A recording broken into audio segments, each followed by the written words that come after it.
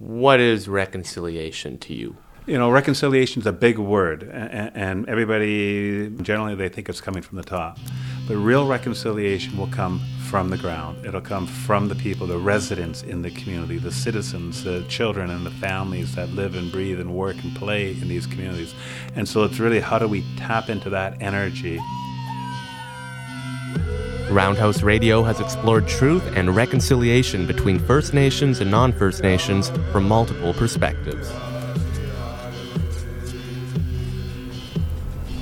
From residential school survivors. If I didn't go through, the residential school system, I would have had no understanding, and how could I help my people?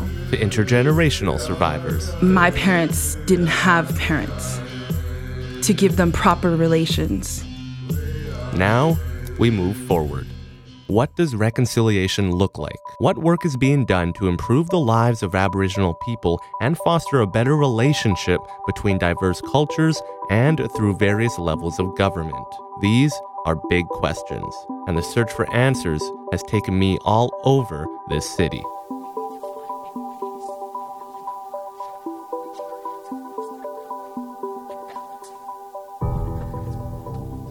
Premier Christy Clark hosted her second annual reconciliation meeting with First Nations leaders this fall. She said that it's time for First Nations to become equal partners in BC's economy. But Grand Chief Stuart Phillip of the Union of BC Indian Chiefs says there are still big legal and historical issues standing in the way of reconciliation at the provincial level. One of which is, how does BC move forward economically now that First Nations have begun establishing Aboriginal title in the courts? Clearly, the Chilcotin decision has said from the Supreme Court of Canada that Indigenous peoples do hold title to the land and resources within the province of British Columbia. The Clark government doesn't get that. Aboriginal title is a legal term referring to a First Nation's collective right to the use of and the jurisdiction over their traditional territories. Title becomes extinguished after the signing of a treaty.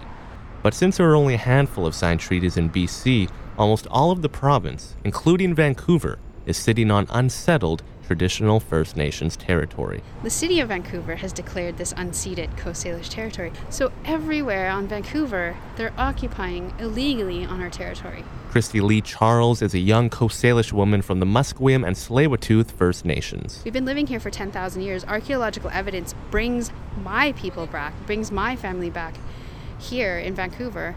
The reason why I wear this labret piercing is because there's been belongings unearthed from 70th and Granville that are labrets that our people wore 2,000 years ago.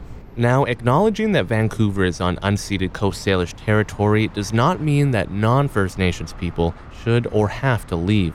Well-known Aboriginal activist Wab Kinew, who's the author of the #1 best-selling book, The Reason You Walk, says that we as a country need to learn how to operate on a land that is now shared by both Indigenous and non-Indigenous people. If reconciliation is to be realized, it'll probably turn out in a similar kind of way, where we have both Indigenous nations and the Canadian state able to occupy the same space at the same time. We're years, if not decades, away from that being reality, right? Like, it's going to take power sharing and revenue sharing, and it's going to take the more personal, on-the-ground type of reconciliation of getting to know one another before that can be a reality. But I do think it is possible. I do think, that the Musqueam and the Squamish and the Tsleil-Waututh, if it's in keeping with their values, they can have a part in governing Vancouver and, helping to set the overall direction for this part of the world. And one hereditary chief from this part of the world, Bo Dick, says that it's important to respect the cultural and ancestral connection that First Nations people have to the land and honor the true history of Vancouver. Well, I'll tell you a story about Vancouver. There's a beach they call Kitts Beach. Now, there used to be a little village there, 17 houses. And at one time, those people were driven off that beach. They were put on a barge and pushed out to drift away, and they didn't care what happened to those people. There was one man who refused to go. They shot him. That's a legacy that Vancouver should remember. Putting aside the dark history that Vancouver, BC, and Canada was built on, we have come a long way towards restoring the relationship between First Nations and the rest of Canada. A prime example is Prime Minister Justin Trudeau's Minister of Justice, Jody Wilson-Raybould, Canada's first Indigenous Justice Minister. And their families have a history that paint a bigger picture of the country. A generation ago, Jody's father, Bill Wilson, sat across the table negotiating with Pierre Trudeau to include Aboriginal title and rights in the Canadian Constitution, which then set the stage for the reconciliation talks we have today. I thought a lot about 1983 when my dad sat across the table from his father, and our country was at a different point in time then. And I think that Justin Trudeau and I together in the same government reflects how our society is moving forward, how it's evolved, and how fundamentally at this point in time we will set the stage for true reconciliation with Aboriginal people, but ensure that we're a country that embraces diversity and embraces ideas.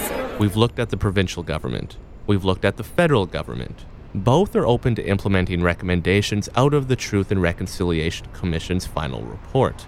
But what is going on the ground right now? What work is being done to address the immediate social issues facing at-risk youth and First Nations families living in poverty? The issue is this, is that you got a lot of policies and a lot of statements done at the provincial level which actually don't really mean a whole lot in the ground. And it takes, incredible amount of time if it even gets to the ground. And what we need to recognize is we got some very serious issues right now in the ground, in the community. These things we can work on while our political leaders are battling those battles there.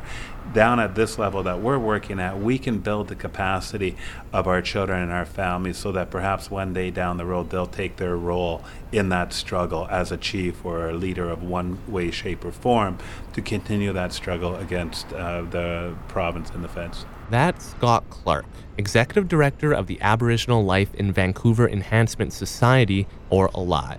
ALIVE has developed numerous strategies and holistic frameworks to deliver services in the inner city in a new way.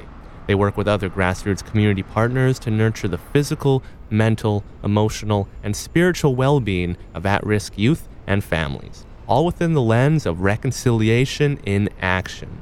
And they've been doing this for a very long time. Now we're at a place where these big provincial organizations are now saying, yes, we have a model that is working in Vancouver's inner city, the most challenged economic area code in this country. And if we can do that without any government support, what could we do when we get more buy-in and with the appropriate backbone support? So in essence, what we're doing is, and I often tell people this, in essence what we're doing is we're working to assimilate our non-Aboriginal brothers and sisters. Do you see reconciliation happening or finding some sort of good ground by the end of your lifetime? It's a tough one because you have to remember 1925 is when our population bottomed out, and then ever since 1925 we've been rebounding. We're the fastest growing ethnic group in this country, in this province, and in this city. We've got more people that have graduated from universities and colleges today than, in 1960 we had one person. We've got more Supreme Court victories under our belt right now, including the most recent one, the Williams Supreme Court decision, where they finally recognized Indigenous title to unceded territories. So when you look at things from that lens, you can pull yourself back and say, you know what, I'm one citizen, I'm Salish in my case, I have a role to play, as does everyone else, be it Indigenous or non-Indigenous.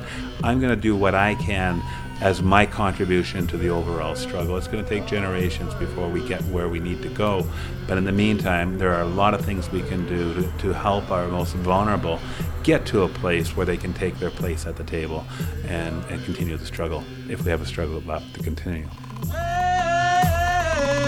Welcome to the struggle, to the struggle. Welcome to the struggle, to the struggle. Roundhouse Radio has explored truth and reconciliation on the unceded Coast Salish territories of the Musqueam, Squamish, and Tsleil-Waututh First Nations, and featured music from the native hip-hop group Mob Bounce. Thank you to all the interviewees who took part in this series.